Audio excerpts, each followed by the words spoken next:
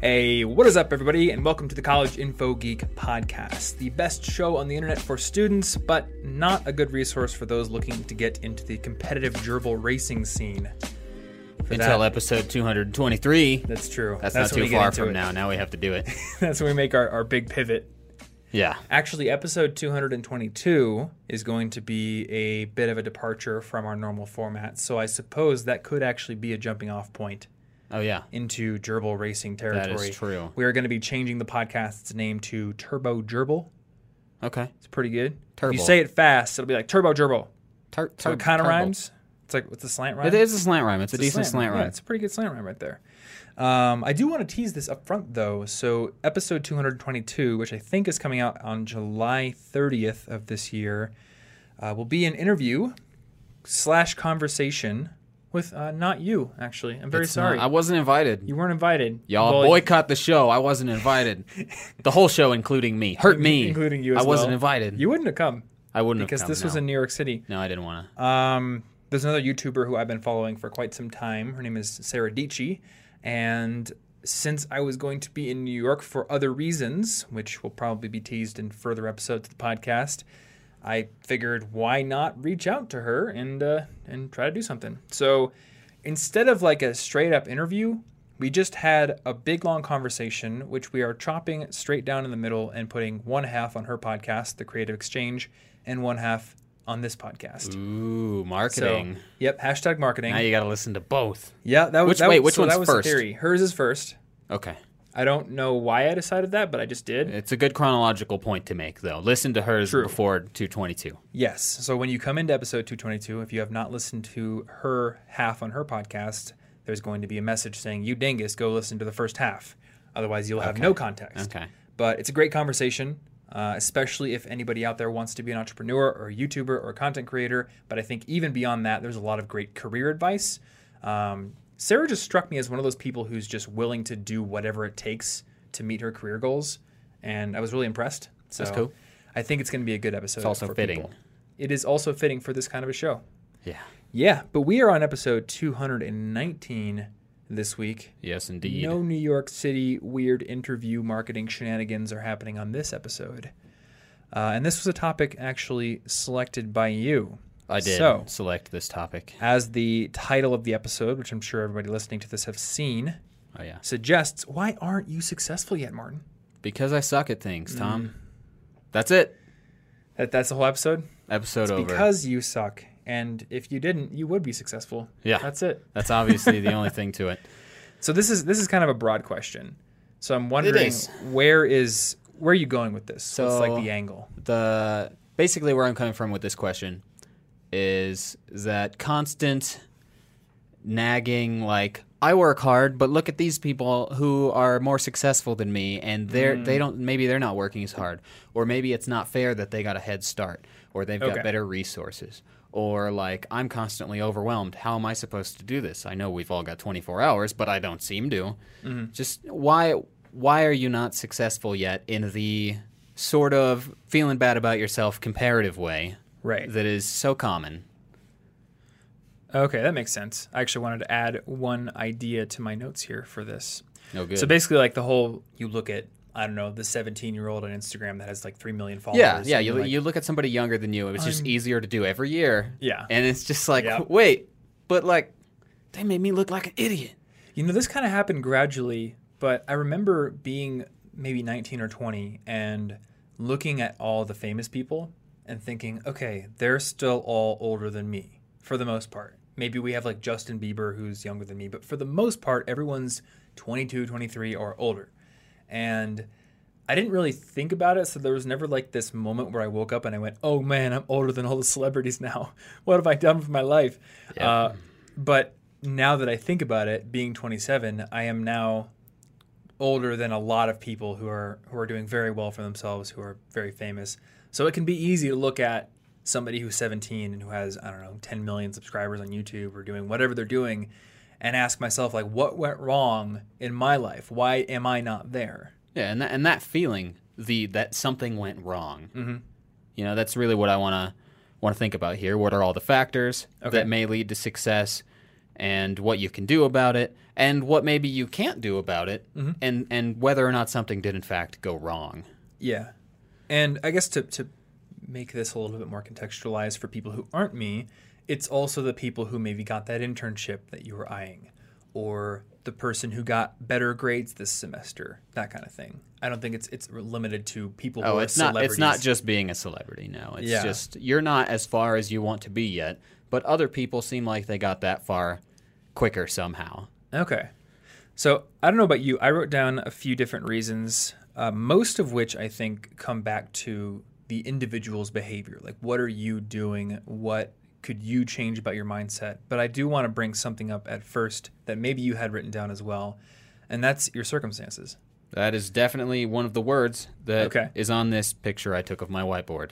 So I kind of want to get into like this weird philosophy that I've been sort of cooking up in my brain for the past few weeks. I read an article, and I don't remember where it was, but it was about this guy who went off the road into a ditch and flipped his Jeep. And his iPhone went out the window, so he was unable to use that to call for help. But he was wearing an Apple Watch, and it was one of the new ones that has the cellular capability. So he was able to use his Apple Watch to call for help. They came, they got him out of his Jeep, and the article had basically said, like, it was the mom saying, thank you, Apple, for making this thing, because since his phone had flown out the window, he could have died. We sure this wasn't an ad for I Apple guess Watches? It could have been an ad for Apple Watches. I don't know. That would have worked. What it made me think about is, how crazy is it that literally the difference between life and death was that you happened to have something on your wrist that day? And like literally the difference between life and death, if you hadn't had that, was the like few feet separating you from your iPhone. Like it could have hit the window and it could have fallen to where you could have reached it. You could have called for help and you could have saved yourself, or it could have gone out the window. Totally random chance, and you would have died. Yeah. So I started thinking about this in terms of, what do all these like tools that we have at our disposal actually mean? Because we tend to think of them as just your phone or just your Apple Watch or just your computer or whatever it is. But I've started to think of it as almost like an extension of the human body and of your nervous system in terms of the capabilities that it unlocks for you. Because just like your brain sends signals to your muscles and to your hands and feet and everything to do things, you are able to use communication to send signals to other tools in your environment to get things done. And if you, like, say, have an injury to your spinal cord, you're no longer able to use your legs, that actually massively decreases what you can do on a daily basis. If your phone goes out the window when you're flipped upside down in the Jeep, that massively reduces your chances of survival. So it's almost like being plugged into this network of humanity and these communication tools and what they can actually put into motion for you, whether it be calling an Uber to you or tweeting that a revolution is starting in your country to drum up sympathy, or whatever it may be. As time goes on, your access to these tools and the capabilities that they continually get makes you a more capable person. So coming back to the successful thing, you and I, 10 years ago, didn't have nearly the communication tools at our disposal, as many. We didn't have the raw computing power in our pockets. We didn't have the societal changes that enable people to become such big celebrities at 17 years old. There are all these macro level changes that happen that essentially make you a more capable human being because you were plugged into this constantly evolving network. So being older means that you literally had to grow up in an era where you didn't have as much opportunity. That is, that's definitely true. Because I could not have grown up wanting to do this. Yeah. Couldn't even have fathomed it. It wasn't a real thing. I also couldn't have said, I'm going to do web development or do whatever it is, all the things that I do now that didn't mean nearly as much, if anything, back then. I guess the way I was thinking about it is it's like, how there's people who just like to get rid of their phone or whatever, and they just want to go off the grid for a while. Oh, yeah, I hate my phone. Like, that's fine, and I understand the sentiment, but from a certain angle, you could say that that's almost like removing a body part at this point in terms of the capabilities that it removes from you. Now, of course, that's a little bit hyperbolic because you could just go use a payphone if they exist, or borrow somebody's phone, or go to the library and use the internet there. Obviously, you can still benefit from all of the societal advances that we've enjoyed in other ways, but having your phone in your pocket gives you instant access to those things. And it's the same for many other tools. And it's not all bad. I mean, if I'm lost and I can get a lift now in 3 seconds and just go home. Yeah, isn't that crazy? You know, that's a lot better than being lost in a new city. Yeah. I mean, you could have, I don't know, wandered into a bad neighborhood and gotten hurt, or, you know, at the least harmful end of the spectrum, it just takes you way longer to get home because you had to walk. There was no way for you to call a cab. Yeah. And that took a bunch of time that you probably could have used learning something or working on a project. So it's just kind of crazy how people now have so many more opportunities and tools at their disposal that people even 5 years ago or 10 years ago did not have and couldn't even imagine having. Yeah.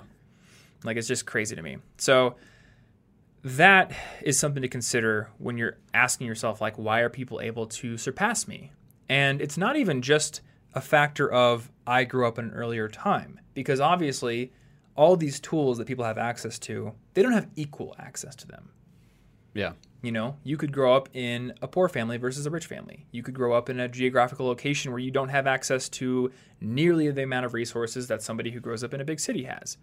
So you can't look at somebody else and assume that the two of you started from the exact same position. There's always environmental factors. There's always luck that comes into it. There's always diverging choices and relationships and chance encounters that all add up to the position that each individual person is in. Yeah.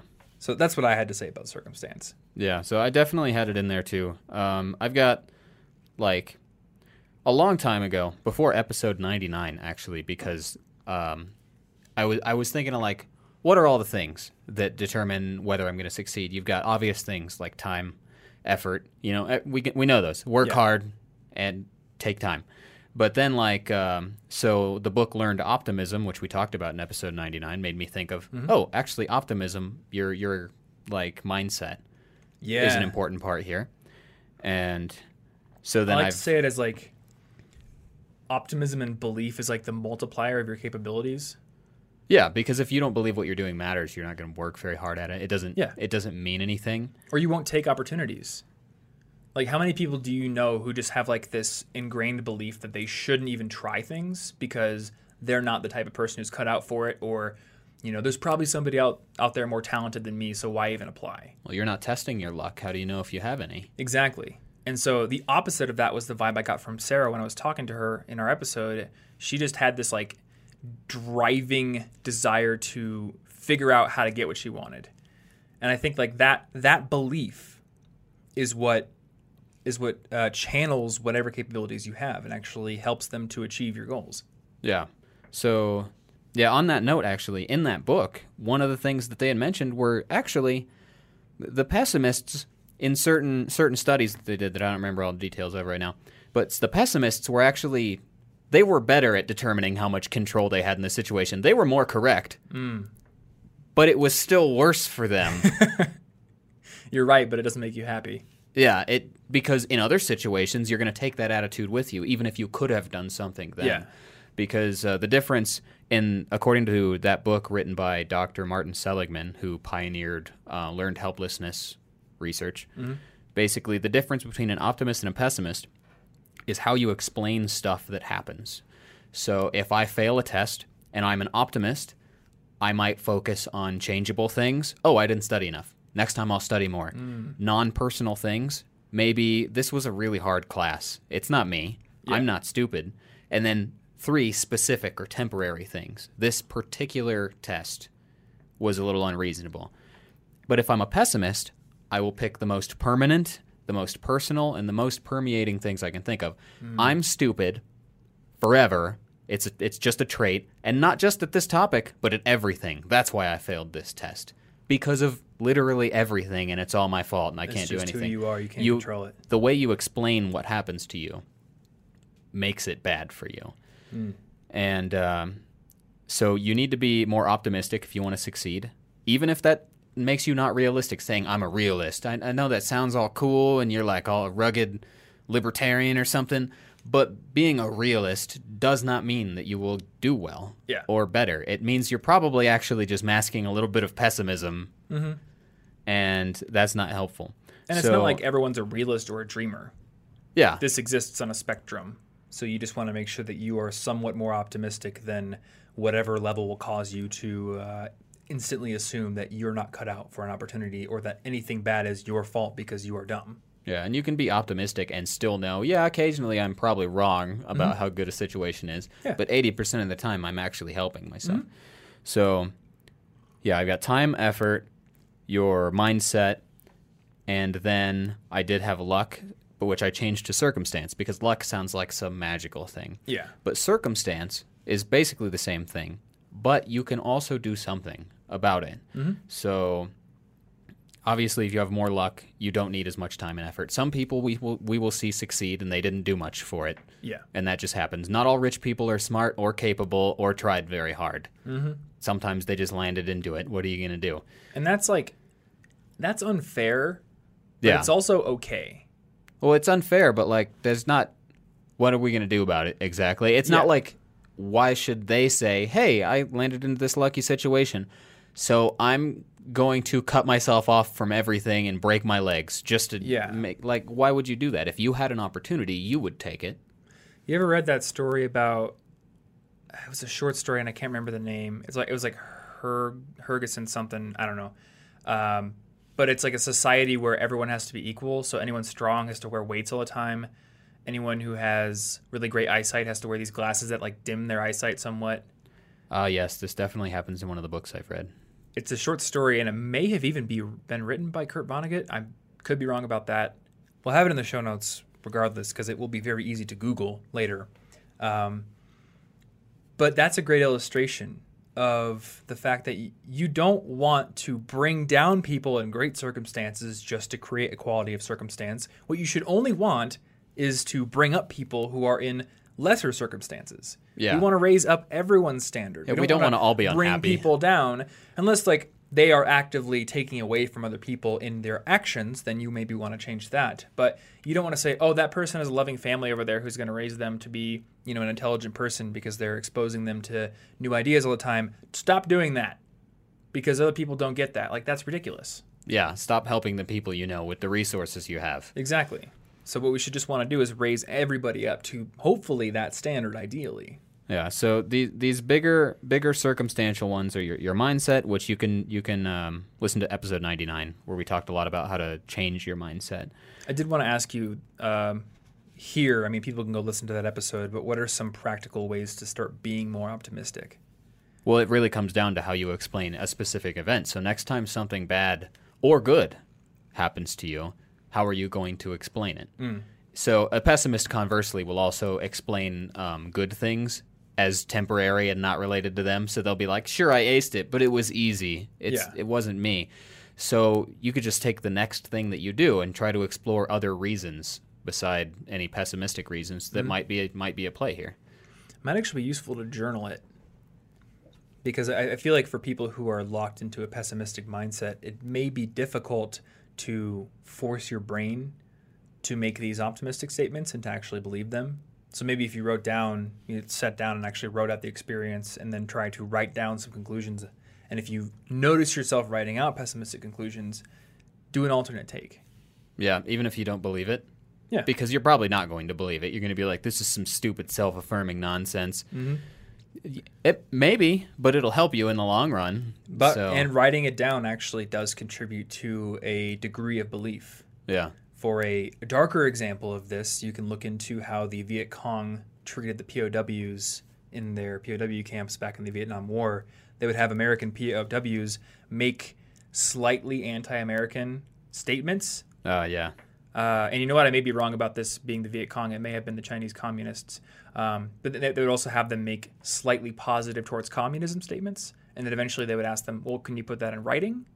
And all these little things, they didn't seem like betrayals of their nationality or their patriotism at the time, but they were actually contributing to their core beliefs because they saw themselves making a physical, concrete statement on paper. Yeah, and eventually they'd have to be like, okay, well, America's not perfect. If I had to pick some problems, and they weren't like that at first. Was that an influence? It was in some book that we discussed on this podcast. Yeah, it was in some book that we discussed, but we've discussed so many. It's true. It may have been an influence, but obviously we don't want to do things like that. But it is a great illustration of the power of actually writing down a statement. And I think you can channel that into a more positive area of your life. Yeah.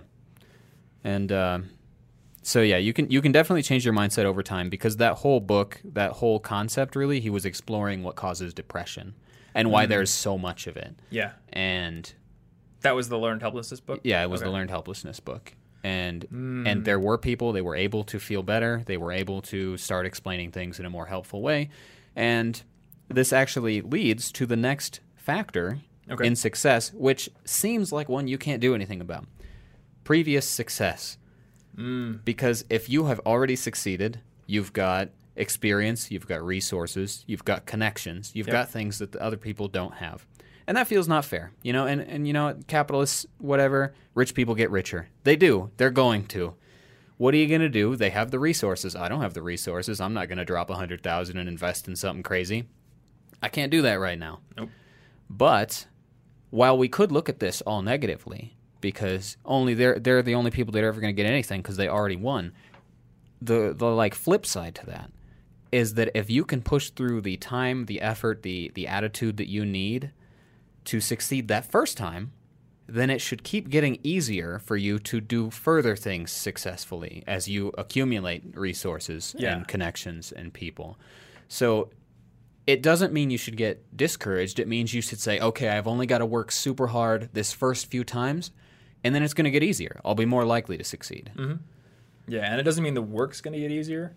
Yeah. That's something that I told myself early on as a blogger. I kept thinking that as I got more practiced and had more articles under my belt, it would just become like effortless to write great articles. And that's not true. You definitely pick up writing techniques, and you can string together a sentence more eloquently than you could in the past, but it still takes a lot of mental effort to make something good, and that never goes away.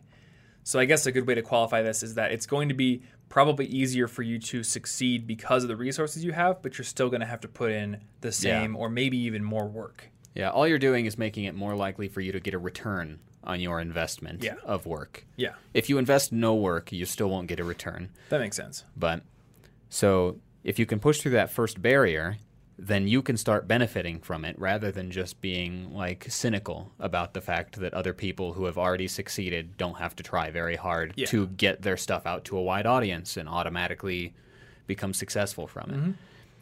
And another thing I had for circumstance was a more literal version of that, which is like if you put yourself in the right situation, the people you surround yourself with. So if I hang out with a bunch of pessimists and do nothing but eat Doritos and play WoW all day, it could be fun. But if in the back of my head I'm thinking, how come I'm really not succeeding at becoming a public speaker? It's probably because I'm not near any public speakers. I'm not trying to do anything about it. And if I wanted to get a gig and I was already talented, well, how am I going to meet people that are going to give me a gig? Yeah. You don't get lucky like that if you don't put yourself in a circumstance where you're more likely to. Mm-hmm. And that's all about that little gradual steps outside of your comfort zone concept. Yeah. Because your comfort zone does not hold many opportunities for going outside of it. Yeah, and it's like step outside of it. Yes, some of it is circumstance, and you're not going to be able to guarantee that if I go to every conference this year, something will happen. But if I go to no conferences this year, something will almost certainly not happen that may have happened at one. Yep. Yeah, when I look at my career and whatever success, quote unquote, that I've had, I tend to look at it as a constant investment of work and skill building, but punctuated by what I like to call little catalysts or turning points. And in general, those catalysts tend to happen when I have in-person meetings with people. So, for example, you may have noticed that almost every episode of this podcast now has a sponsor, which enables us to pay an editor to do it for us, enables us to have a studio. Yeah. Same with my YouTube channel. The reason that is able, or that happens now, is last year at VidCon, I had a chance meeting with a YouTuber who set me up with another chance meeting with a guy who runs a company called Standard, and we've been working together for a year now, which has like made the income of the business much more solid than it was before that. Yeah. I don't know if that would have happened had I not gone to VidCon, had I not tweeted that YouTuber and said, hey, can we meet? It wasn't even for a business meeting. It was just, hey, can we just meet? So I always have it in my mind that I want to build relationships and meet with people who are doing cool things. One, because I want to become friends with them. I think that's my core driving motivation for the most part. It's usually not for business. It's just like, you're cool. I want to be friends with you or know you or hang out. Well, that's better than That cold is networking It's anyway. true. I don't like the cold handshake. Here's my business card. Please hire me. Look at my tie pattern. That's not for me. Yeah. But when I become friends or at least acquaintances with people who are doing cool things, there are usually opportunities that come up because of that meeting, either for me or for them. Yeah. And those things wouldn't have happened if I had never gone out and made that meeting happen. Yeah, so you can dismiss it as luck, but you're ignoring that you don't catch a lucky break if you never roll the dice. You have to put effort into something that may not pay off. And for other people, maybe it pays off first. That doesn't mean you got to be feeling bad about it, comparing yourself to them. Yeah, it's like at-bats in baseball. Most baseball players have a much less than half, batting percentage. Same with NBA players. So it's really just a factor of how many times are you at the plate. How many times do you swing at a ball? If you have a .2 batting average, and I don't watch baseball, so I don't know if that's good or bad. I don't know. You only swing at 5 balls, you're only going to hit 1. You take 50 swings, you hit 10. Yeah. And those 10 add up. Yeah. So is that what you had for circumstances, or is there anything else we want to cover That's there? the main thing I got for circumstances is mostly that, yes, luck exists. Yes, it's not fair. But that doesn't mean that you shouldn't, do stuff. It just means that if you're unlucky, you're going to have to work harder. And, J.K. Rowling was in a terrible position and was super, super broke, failing as a writer. And then when she was at an age far older than a lot of these famous YouTubers, she catches a lucky break, and Harry Potter is one of the biggest series in the last 20 years. Yeah. Easily. Yep. So you don't get to have a lucky circumstance without the extra time and effort saying, okay, I'm not lucky. That means that 1 out of every 100 times I'll get the lucky answer. Yeah. So I just need to keep trying longer. Yep. Yeah, and this kind of comes back to something that we joke about a lot, and I don't like it. You and I joke about getting old as if it's a bad thing, and we're 27? No, I'm just, I just like to play up the cynicism. It's fun to be cynical, absolutely. But at the end of the day, 27 years old is we're babies. We have so many years. If somebody was 60 years old and they were like, I want to become a writer, I would say, good. You've probably got 20 to 30 years at least to develop your craft. Yeah. And we're 27, so we've got 60 you can to get 70 really years. good at something in that time. Absolutely, right? The way that I view my next 20 years is not some steady decline into being a weaker, more feeble person. I see myself at 47 years old stronger than I am now, faster than I am now, and smarter than I am now. And if that doesn't happen, at least my optimism will make me a better version of myself than pessimism would make me. Yeah, you wouldn't have given up halfway through. Exactly. And so I'm not going to be impatient either. So, and I don't remember if we were done with the circumstances bit here, but this seems like a good transition point. One of the more actionable items I had written down here is that you may think that you aren't successful because you're being impatient. Yeah. And it's tough to not be impatient when you see all these younger people having such great success, and you see people close to you in your circle of friends having success, getting married or buying their first houses or getting promotions, whatever it may be. And you think, why haven't I enjoyed that yet? Again, you probably have the next 60 years ahead of you to do this. You have so much time. Yeah. So it's not that you're never going to make it happen. No, I definitely had impatience in there because a lot of the problem with the whole time and effort thing is that we don't want to take enough time. Yeah. We look at the people that are famous and we say we don't want to deal with it, or we look at people who are famous after working hard for a long time, ignore that they worked hard for a long time, and decide I can do that in 2 years and I'm mad if I don't. Yep. And that's just, it's natural to compare ourselves to what other people are doing. And it's really easy now that we can know what's going on in the lives of way more people. So it's easier to feel bad about it. But what has contributed to their success? Time, effort? Were they more optimistic than you? Because if you're getting all cynical about this, you're probably not helping yourself. Yeah. And were they lucky? And if so, that's a good thing, because if they're lucky, that means that there's no particular reason that you're failing. It wasn't a technique. Yep. It was just you need to keep trying until you catch the lucky break. Yep. It means you More aren't doing something wrong. And maybe the industry you're in requires more time between at-bats. Yeah. You know, I can write a blog post in 2 days. It takes a good week to make a good quality video. So the area of focus that you choose may actually determine how quickly you could feasibly see success. And I think we got a podcast cat coming in a few seconds here. Hello, podcast cat. She's sniffing around. Yep. And one of the people that I always think of when I think about this whole impatience here is Steve Carell, because he didn't really get his break until I think 40. Yeah. I'm pretty sure in The Office he's over 40 years old. So if you are not yet 40, then you can't really tell yourself, oh, I'm a failure and I'm never going to succeed, because Steve Carell did it far after your age.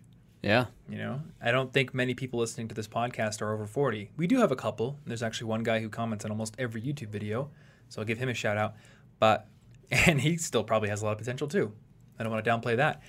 But for the most people watching this podcast right now, they're probably like 15 to 20 years younger than that.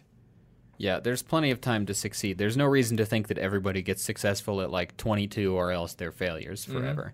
That's just not how it works at all. Yep. Yeah, and I know a lot of people who have told me like my 20s were my screw-up years. And then I spent my 30s fixing everything that I messed up when I was in my 20s. Yeah. And then my 40s were my successful years. Yeah, that's the good years. That's when you've got like everything under control. Yeah. It's been kind of interesting developing my business at a young age, because I tend to meet people who are older than me. Becoming a YouTuber kind of changed this, because YouTube does kind of skew younger in the people who are big on the platform. So now I'm starting to meet people who are 22 and 23 who are big YouTubers. But because I started as a blogger, most people who made it as professional bloggers tended to be in the professional world in some like full-time job capacity until like their mid-20s at the earliest, then quit and got successful late 20s, early 30s, sometimes early 40s. So when I go to these conferences and make friends, I made a lot of friends with people who are like 10 years older than me, some who are 20 years older than me, and I get to hear their experiences. And a lot of them tell me like, I wasn't doing what you were doing when I was a 20-year-old or a teenager. I was messing up all the time. Yeah. And maybe it's something to like the instant gratification that we get from all of the technology that gives us like, I want brand new news. I can see it immediately. Yeah. And now we're just like, I want brand new success. It's going to take 5 years? I don't want to wait 5 years. Yeah. That's a lot of years. I don't know about you, but I have to guard my mind against this. Because, and I think we've talked about this before, your success starts to accelerate as you start to build your brand, as you start to build your business, whatever you're doing. There comes a point where it becomes like an exponential graph. But that cannot sustain itself. You know, there are only so many people in the world who are going to subscribe to my YouTube channel. Eventually, it's going to level off. Because someday I'm going to be a pile of bones. So eventually it's going to taper off. I'm going to have less energy. Something's going to happen. But the human brain isn't built to cope with that eventual deceleration of success. It's built to say, well, that came a little faster than the last thing, so the next thing should come even faster, right? Yeah. And you start getting these ideas in your head that you can like write a book and launch a course and go speak at this event and do all these things right now, because you look back and your memory kind of compresses all the past successes into one like giant ball, and you don't really remember how long it took to rack those up. Yeah, and that's going to lead to, you're going to want to multitask. You're going to have too many projects going on at once, and that dilutes the effort that you can put into something. Yep. Because you simply cannot put a lot of focus and effort into a ton of projects at the same time. So all of those projects will now take longer. Yeah. And now you're going to feel bad because they're not finished. Now your attitude's worse. Now you're not going to take advantage of lucky circumstances. Yeah. This is what I worry about. What are you doing? The more successful you get, the more opportunities there are. And if you take more and more of them, you are just chipping away at the time you have to continue doing the work that got you there. Yeah, it's ironic that eventually success can be the thing that kills your success if you're not careful. It really is, yeah. So I got to be careful against that. And it's something to think about as you become more successful. So some other things that I had here. I actually spent about 3 hours yesterday answering Instagram DMs. And it's getting a little stressful because Do you answer all of them? I try to. I only get like three a week, so I do it. Answer all of them because some of them are like weird amorous messages that I don't want to acknowledge with a reply. And some of them are also just like low effort, like LOL or something stupid. Like, I don't know, maybe I'll reply with a goat emoji. But as my follower count is growing, I'm realizing like there's going to come a point where I just can't. You're going to have to say no eventually. Hey, I answered everybody else and I'm sorry, but it's too late for that now. It's frustrating because I want to answer DMs, but I also want to create good quality work, and I can't do both as the follower count grows and the DM count grows as well, which is, I think that's part of the reason why we're doing the whole IGTV thing and why we do 5 questions here. It gives us an avenue to answer the best questions with real thought and conversation, and, you know, in a place where other people can benefit from the answers. I'm still trying, though, so I spent about 3 hours going through DMs yesterday, and I noticed 2 questions from 2 different people who were saying, one person was talking about Skillshare, and one person was talking about just information in general. And they were saying, like, how do you pick the course that you go through? So one guy was saying, I want to learn Photoshop, but there's like 70 great Photoshop courses on Skillshare, and I'm afraid that if I pick one, I'm not picking a better one. And then another guy was just saying, like, how do you choose the books you read? I'm afraid that if I, spend a bunch of time on this book, like, I'm wasting time that could have been spent on a better book. And the thing is, if you just, like, sort of scratch the surface of 1,000 books, you get no benefit from any of them.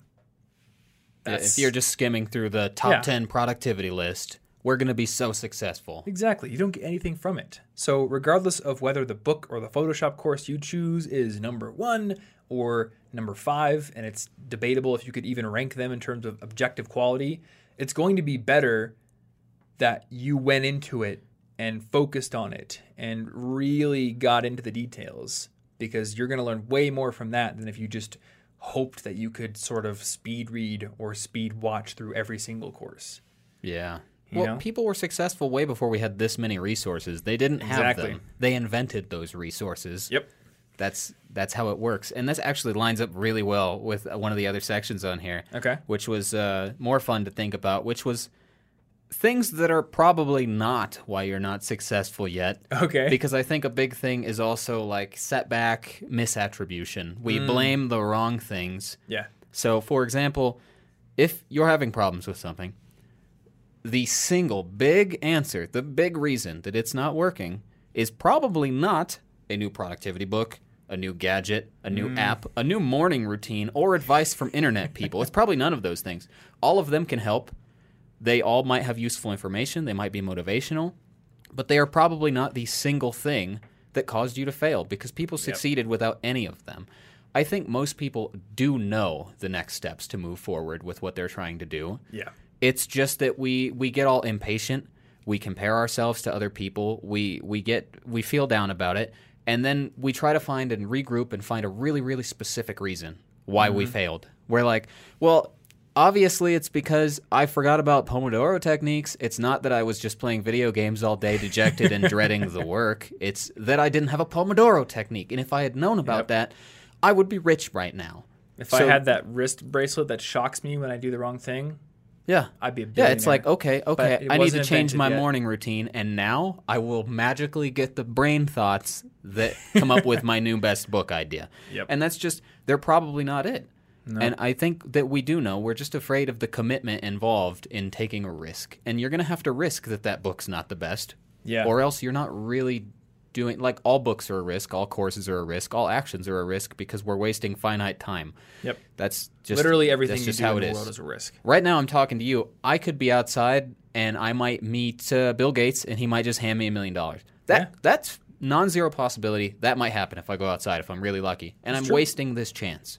Yep. Right here. You could have been a millionaire, possibly. But it's just like we try to find these absurdly specific things. You know, there's not a formula for success. We all do relatively random things in our relatively random circumstances, and success is a variable. We don't know what that means to us all the time. True. You do kind of have to define it. Yeah, what yourself. does Like, that what does mean? it I mean? used to want very different things from what I have now, but I'm really happy. And I volunteered teaching English, and that was way more fun for me than like if I was traveling the world as some nomad language learner man. I was like, I'm helping people, and that feels successful. But it's not as braggy on the internet. I know one particular problem of mine is I have a tendency to look at somebody who I really admire and then start to believe that the definition of success is to be what they are or to have what they have. It's kind of weird. So Anna and I were like redoing the personality test in the car on the way back from the airport. What personality test? The 16 personalities test. Like the INFJ I kind of one? Yeah, I think 16 personalities, it gives you the Myers-Briggs letters, but I think it uses like Big Five, so it's a little bit more accurate. I don't know. Oh, okay. What we were doing, though, is I was like, let's take the test, but for each other and not ask any questions. I just want to see if you get the same thing I got and if I get the same thing that you got. Oh, do you really understand each other? So the interesting thing is Anna is, I think, an INFP, like a mediator. And when I went through the quiz, from her perspective, I got that. Oh, nice. I am an ENTJ, though she insists I'm an INTJ. And she may be right. I think I'm more introverted, just I look like an extrovert. But she went through the quiz and she got INFP. She got her own thing trying to answer for me, which was interesting. Aha. It was kind of funny. So, interesting. and then she watched me go through it again myself, and she disagreed with my answers on a lot of things. So I feel like it's hard to be accurate in these tests. But anyway, long story short, one of the questions was, do you feel envious of other people? And I put yes. And she was like, wait, you feel envious of other people? You seem like you're so happy and so like satisfied with your life. And I feel like these are two, they're not mutually exclusive concepts here, because I am satisfied with my life and I am happy, but I also look at maybe the success other people have or the athletic skills some people have, and I think I want to be like that person. I would never want to be them. I would never want to inhabit the body of Gary Vaynerchuk or anybody I follow, but I'll look at like how many people reply to their comments or their photos on Instagram and be like, man, I want to be at that level. Or I'll look at a pro skateboarder I follow and be like, man, I wish I could do that. Or I'll look at a gymnast I follow and think the exact same thing. So I kind of have like this sort of envy, I guess. And I don't know if it's unhealthy or not, but I know what one thing is unhealthy is when I start to look at the success that they have in their life and start to believe that the definition of success itself is a life that looks like theirs. And then I'll look at somebody else the next week who has a completely different life and then believe the same thing. Yeah, because you haven't dedicated your life exactly the same way. You're now unsuccessful. Last week you were great. You were winning at everything. Mm-hmm. But this week you're not an Olympic gymnast. So now you're failing. And for me, I don't think this is too unhealthy because it never makes me reflect poorly upon my own circumstance. I never get depressed about where I am and the gap between there and what the other person, at least my perception of the other person has. So I don't think it's super unhealthy, but it may be something for other people to think about if they do tend to look on their own circumstances unfavorably in comparison. Yeah. For me, I think it's just a constant drive to improve my circumstances, and I'm using external markers to do it. I think the real dangerous thing for me is I tend to use a lot of people's external markers, and I try to pull myself in many directions. Yeah, that would probably not work as well. Yeah. But with that in mind, I think that envy could even be a good thing occasionally, because it might teach you something about what you're not happy with in your own life. You might be like, wait, actually, what I envy is that they were able to focus so hard on their one thing, and like, I miss that. I feel so stretched thin these days. That's true. Maybe your envy, as long as you don't turn it into like bitter judgment where you're like, they got everything and I hate them. Maybe it's going to teach you something subtle beneath the surface that's like, you know, if I did something more like that, I would incorporate what I'm liking about what they're doing right now. Yeah. But within my own circumstances and my own actual things. I'm not an Olympic gymnast. I just like their dedication to craft. I need to rededicate myself to my craft. Yeah. And my problem is I do want to be a gymnast. Yep. And a skateboarder and an author and a YouTuber You and an actor, can't be everything all at once. And everything. You got to do it like serially. Maybe that would work if you like spent a whole year doing each of these things. Yeah, I know. Like a year challenge instead of a 30-day challenge. You do a lot of very stuff. Tough for you me. just got to commit super long. Yeah, but that is a good point. You could ask yourself, all right, honestly, what are the behaviors that person likely went through that makes up their daily, their daily schedule that got them there. It's probably something that I'm not doing right now. Yeah. So Side maybe I note, can make a change. What is this? This is I believe it's the Bengal spice tea. It tastes like October, and it's making me real happy right now because we have October October is the coming up. best. We have it coming up. You know, I still got quite a few Octobers left, and I'm excited. That's true. You have a lot of Octobers left. Yeah. October is my anniversary of meeting Anna. And So nice. that's coming up. That's cool. Mm-hmm. Side note, before I forget about this, since I had it, you had coincidentally quoted Derek Sivers on Twitter the other day. Ooh, I'm And- glad you brought that up because I was going to bring it up too. Yeah, I loved it because I was like, this is what I'm always saying. Every time I see somebody being helpless on the internet, I'm just like, what? No, there's not a specific answer to what your problem is. You're just picking a specific weird reason that is I can't succeed because my morning routine needs 15 more minutes.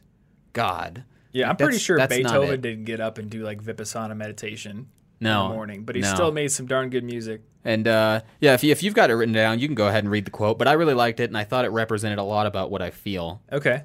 I don't have it written down, but I remember it.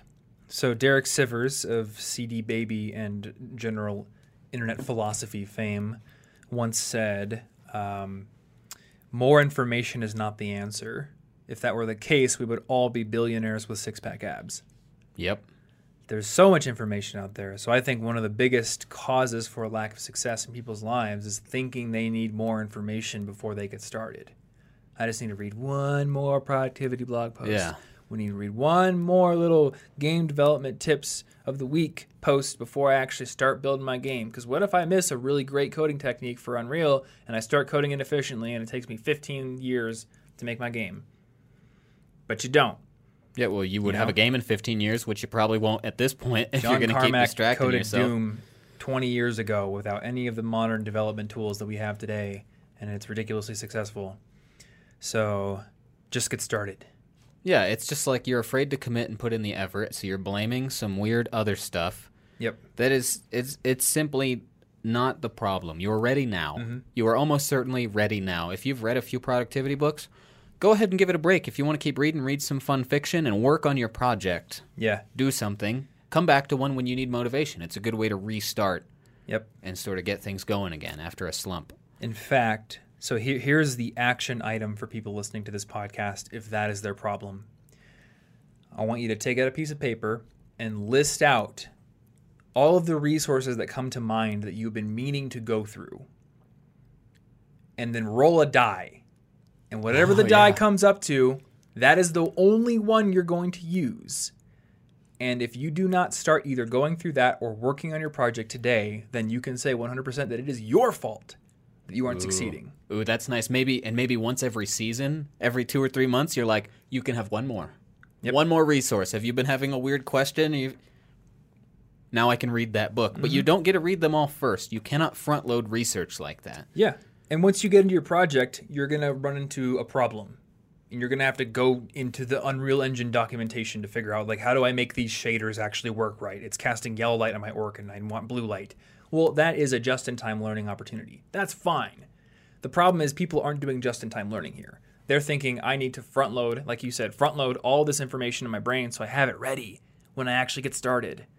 Well, newsflash, those things are still going to be there once you have started. Yeah. Except for now your brain is in a much better position to remember and use what you learn from those resources because it now has a need for it.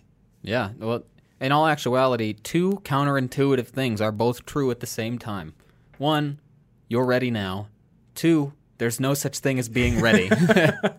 Ready is what you believe it is. 'Cause it doesn't really exist. Like, what does that really even mean? Yep. You know, like, you just, since ready isn't really a thing, you should just do it now. Mm-hmm. All right. So I had a few other things listed down here, which may be potential reasons for your lack of success. You don't finish things. So I think this goes back to the whole problem of starting over here, starting over there, pulling yourself in many different directions. To actually be successful, you need to actually go the last 10% and make the thing good and, able to be put out into the world. If I had 400 videos all in a state of 90% completion, I would be nowhere as a YouTuber because no one would have ever seen them. Yeah. You have to actually publish. It's like Seth Godin said in The Dip. You need to pump that last 10 psi into the bike tire to enable it to go anywhere. If it is at 0 and you pump 10% into it, it's basically still at 0. It's not usable.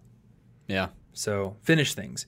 Put yourself on a deadline. For me, it was 500 words per day, every single day, with a Habitica task, and also I believe maybe a money bet on Beeminder at that time. And I finished my book in 2 months. I don't know if I would have finished it had I just said, "Oh, I'm going to get it done sometime," which is what I've told myself for courses. Well, also, if you're picturing the whole thing, it would be really easy if you were just like, actually, I'm just going to write down like the outline for this first chapter or the outline for the whole thing.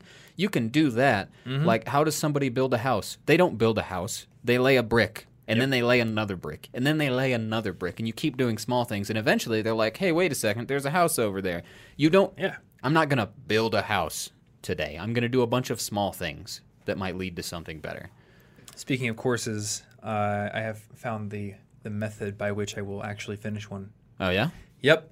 I just emailed Skillshare and I said, hey, I want to make a course. Oh, that's the technique? That's my technique. There it is. Now I'm just like, well, I'm going to work with somebody external to my organization, and boom, there we go. And it also, that particular thing, and this is kind of a tangent, but that eases some of my mental burden on making courses, because I've always like flitted back between like, oh, well, I should charge what I'm worth versus like I should make it cheap. The great thing about Skillshare is like I almost am always able to offer a free trial. So like literally anyone could go take my course for free, and then if they like it, they could keep paying for Skillshare, and if they didn't like it, they could just unsubscribe. That is actually so But either way, good. like Skillshare pays me for ads, so we continue to make money. They'll probably do better because it's a course that we made. Yeah, that's the tough. I kind of like that. That's the tough thing, because you don't want to charge too much and like say you're not allowed to get my learning. Yeah. So it's like that is a good solution. Mm-hmm. And then we're also putting it on a platform where there's potential for external promotion beyond just what we can do. You know, if we made our own course, we would probably have to make it cost more because we have to put, or every bit of promotion that goes out for it is something that we have to create. That's cool. So I'm going to try it that way. I don't know if it's the right way, but There's it no right feels way. better to me than building some email way. funnel and trying to get people to buy like a $45 or $100, whatever it is. Yeah, well, and if that's the thing that keeps you from doing the work, all you got to do is identify that that's the real thing, and it looks like you've identified that as the problem. So Yep. That was one problem. The other problem was not creating some sort of like daily effort with an accountability tool in place. I've seen your checklists every day. Your They're daily pretty bad. effort's a little Yeah, I know. it's a little intense. I get a little bit over optimistic with things. Well, it's better than being over pessimistic. Then. There are several problems that we have actively discussed the solutions to on this podcast and on my videos that I still struggle with. You know, I think that's actually a good thing for people to keep in mind. We are the ones giving out the answers to these problems, but sometimes, and for certain problems, we still struggle with them. I've got tons of problems. Yep. I don't think it would be a productive episode if I just sat here complaining about all my problems. Do an episode. Here's all the things. Actually, if we wanted to do an episode where we talk about the things that we're bad at, we should just get our girlfriends on the podcast. Oh, We're not even in the room, and they're just going to be like, you know what Tom did the other day? He had like 14 items on his checklist, and he did like 2. Yeah, Ashley's just going to be like, here's the thing. Martin asks me the same question every single day, and then he comes up with the answer himself, and then he asks me again. He knows. Yep. Yeah, they more than anyone else intimately know our flaws. So I don't think they want to be on the podcast. Well, at least I know Ashley doesn't want to be on the podcast. Maybe for that opportunity. I'm sure Anna would relish the chance to get on here and complain to many thousands of people about me. I'll just have Ashley write down like a bunch of notes, and I will read them on the podcast. I won't read them first. You know, I'll just be like, oh, I guess the next one. It's just I'll just feel bad live. Yeah, that wouldn't be good. All right. A couple other things I had written down.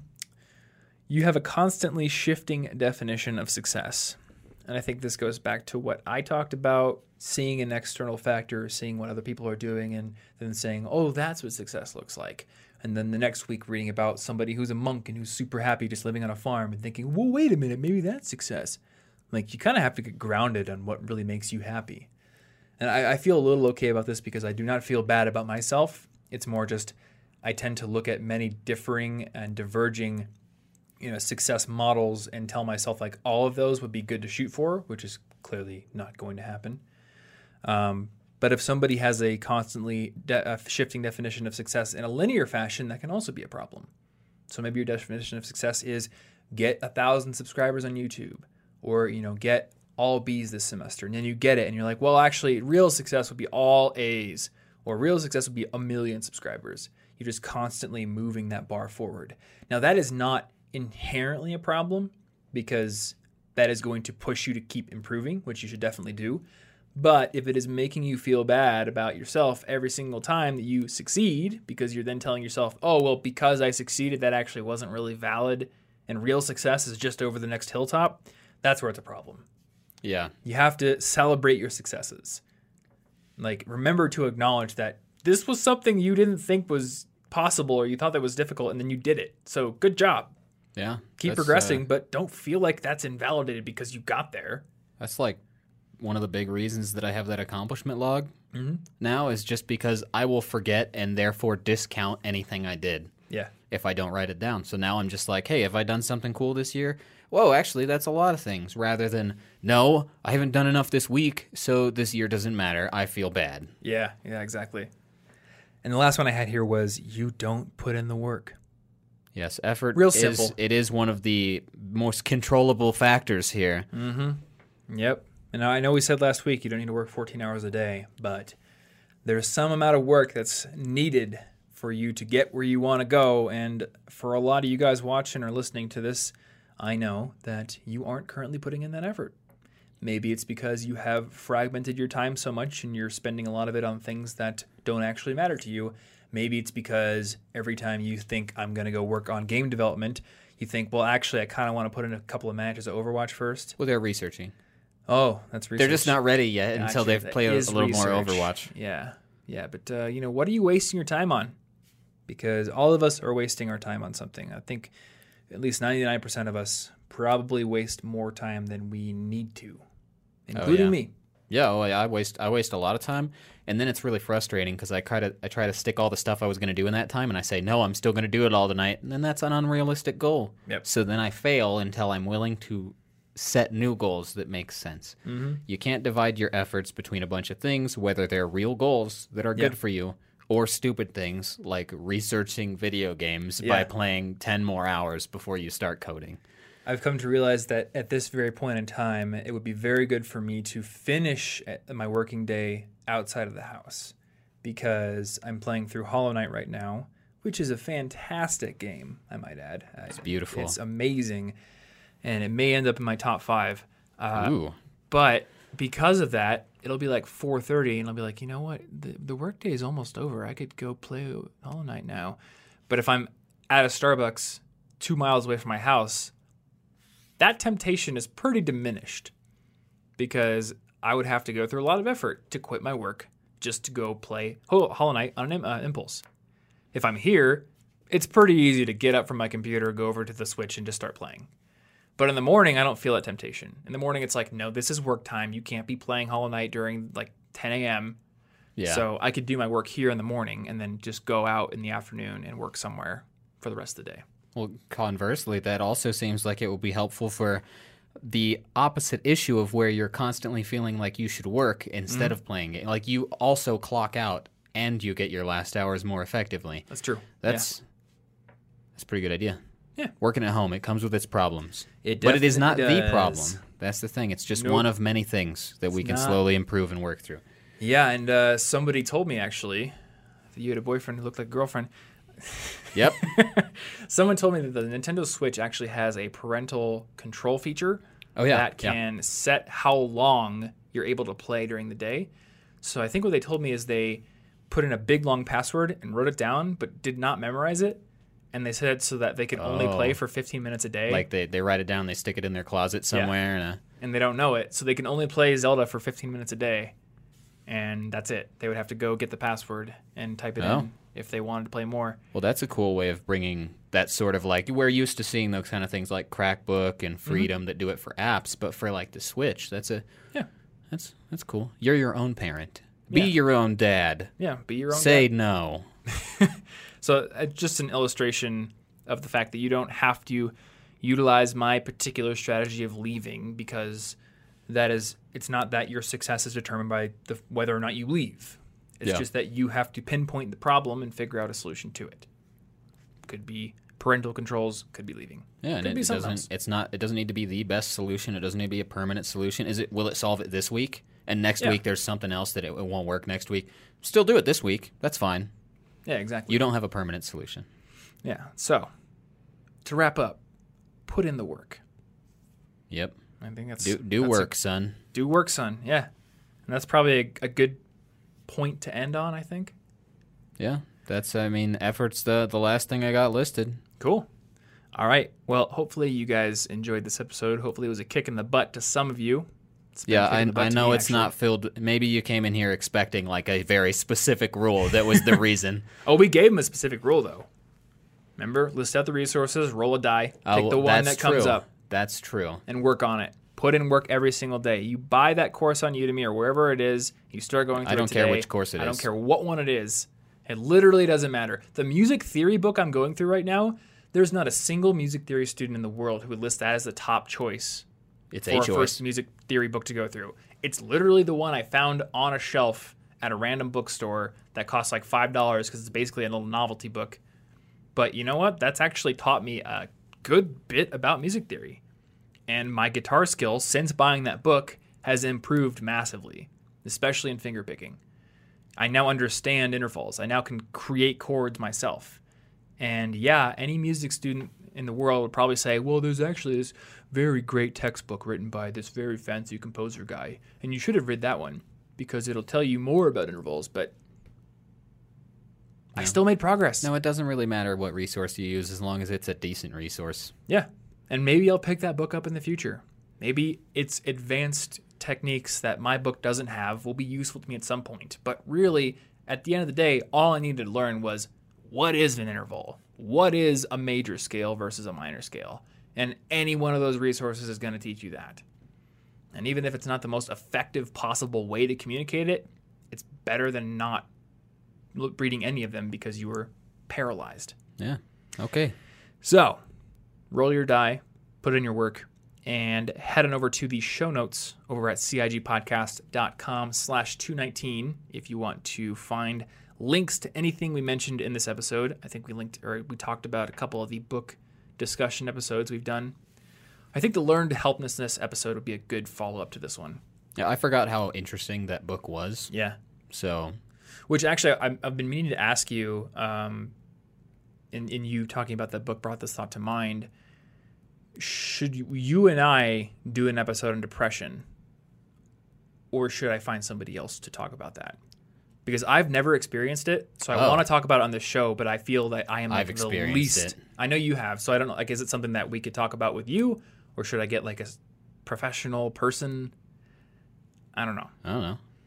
We'll figure it out. Yeah. I'm down. It just depends on whether I've got all the information, because it's one of those topics where I'm like really afraid to say what's on my mind because I'm afraid like that I shouldn't even say anything because I've never experienced it, even though I have theories. And I have like research that I've read as well. That book, it's got a lot about theories behind depression. It's got some useful stuff. And then, that would be a useful episode. I think we could do that episode. I think that would be a good episode. And it would be an episode where you could take the lead more since you have experience with it and you've also read that book, which I haven't read. But there are things that I would like to talk about because I know it's a problem that I get emailed about a lot. And I would like to sort of make a dent in the world. Yeah. Well, and we've got a lot of places where we can expand topically. So let us know. Yeah. If you got more topics or things that seem big that we haven't thought of yet. Mm-hmm.